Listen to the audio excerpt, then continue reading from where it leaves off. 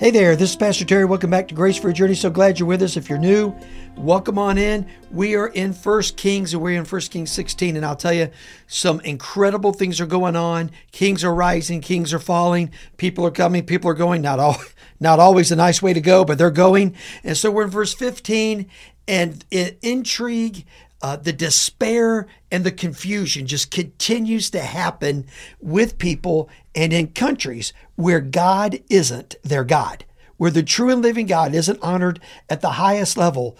Chaos enters in. Now, that chaos might be slow to develop. It might take 100 years, 300 years, but it comes. Ultimately, not honoring God as a nation will result in destruction. And so here's what happens. Let's pick up in verse 15. So it says this. Now, in the 27th year of Asa, king of Judah. Now, Asa was the good king. Remember, he was the guy who did it right, who was after God's heart, like his great-grandfather David. Zimri reigned 7 days in Tirzah. Zimri reigned 7 days. Did you hear that? Just 7 days. Now, the troops were encamped against Gibeath, which belonged to the Philistines, and the troops who were there encamped heard it said, Zimri has conspired and has killed the king. Therefore, all of Israel made Omri, the commander of the army, king over all of Israel that day in the camp. So Omri went up from Gibbethon, and all Israel was with him, and they besieged Tirzah, which is where Zimri was. If you remember, Zimri, just prior to this, had killed Elah. Elah was son of Baasha, had just killed him, wiped him out. He was laying drunk at a buddy's house. He went in there and killed him. And so this word gets out. And so Omri's elected king. So he gathers everybody and he goes to Tirzah where the king was, right? Where Zimri was. So he goes and he says this. Now when Zimri saw that the city was taken, he had run into the citadel of the king's house. Look at what he did. He burned the king's house over him with fire and died because of his sins that he committed, doing evil in the sight of the Lord, walking in the way of Jeroboam. Again, Jeroboam was an idolater. He put things over the Lord. He put idols and himself over the person, the place, the principles of God. Whenever you do that, as an individual or as a nation, now look, I love you. Thank you so much for being with us. But you got to know, when you do that, you're inviting the judgment of God into your life. When you say, my pleasure is more important than God's principles, when you say my fun is more important than the functions of the kingdom and how I am responsible to be involved with that, whenever you say immediate gratification is more important than eternal reward, you're inviting the judgment of God at some level into your life. Now, you can always turn back. God will always take you back. God doesn't want to pay you back. He wants to get you back. But I want you to notice, these guys never turn back. They go on a course of destruction and of marginalizing God, and that's the road they stay on. They never come back. And so then the Bible goes on and says this, that because of the sins that he had committed, doing evil in the sight of the Lord, walking in the way of Jeroboam, and for his sins which he committed, making Israel to sin. So not only was he an idolater, he led the entire nation into idolatry.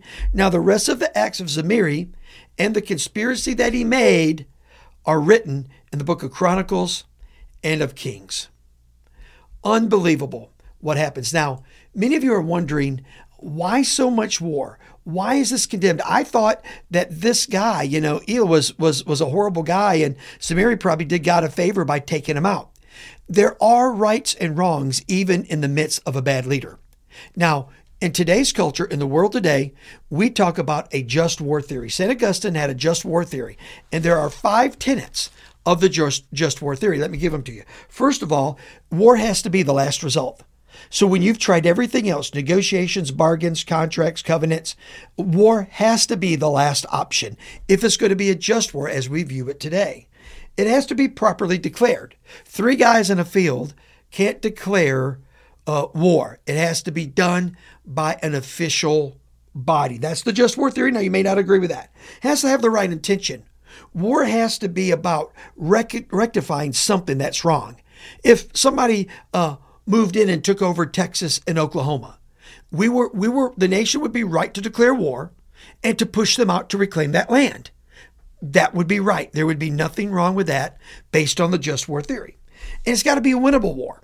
The New Testament tells us this. If you see a king coming against you and you consider his army versus yours and you can't win, go to that king and seek peace. So it's got to be winnable. It's foolhardy to go against a people that you can't win. And then the end has to be proportional in its means. In other words, if they hit you with a hammer, you can't drop a nuke on them.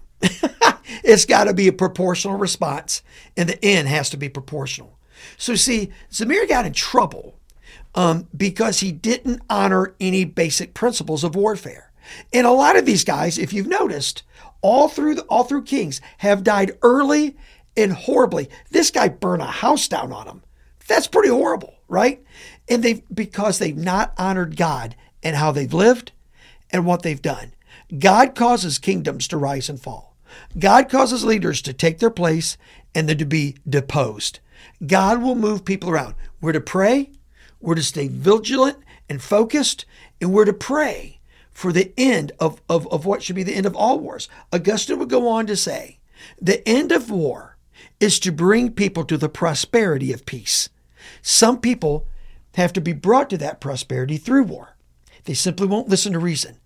But if that happens, and when it happens, we ought to do it with a broken heart, with a contrite heart, asking God to move powerfully, that wars are shortened and peace reigns. Now, when we do this, we're going to find unbelievable grace for our journey. I promise you we will. Let me pray for you. Father, we love you so much. Thank you for today. And Father, I pray for those nations right now who are at war around this globe. Lord, that you will bring peace on every heart. That, Father, people will understand the prosperity of peace is greater than any benefits or spoils of war. Help people love peace. And that, God, means coming to you through the person of Jesus Christ. It's in his name we pray. Amen and amen. God's blessings on you. Love you. Thank you so much. We'll be talking more about Kings next time. Thank you so much for listening to this edition of the Grace for Your Journey podcast. I pray that it has been a blessing and an encouragement to you. Pass it around if you think it would help somebody. And we look forward to you dropping by again for another episode of the Grace for Your Journey podcast.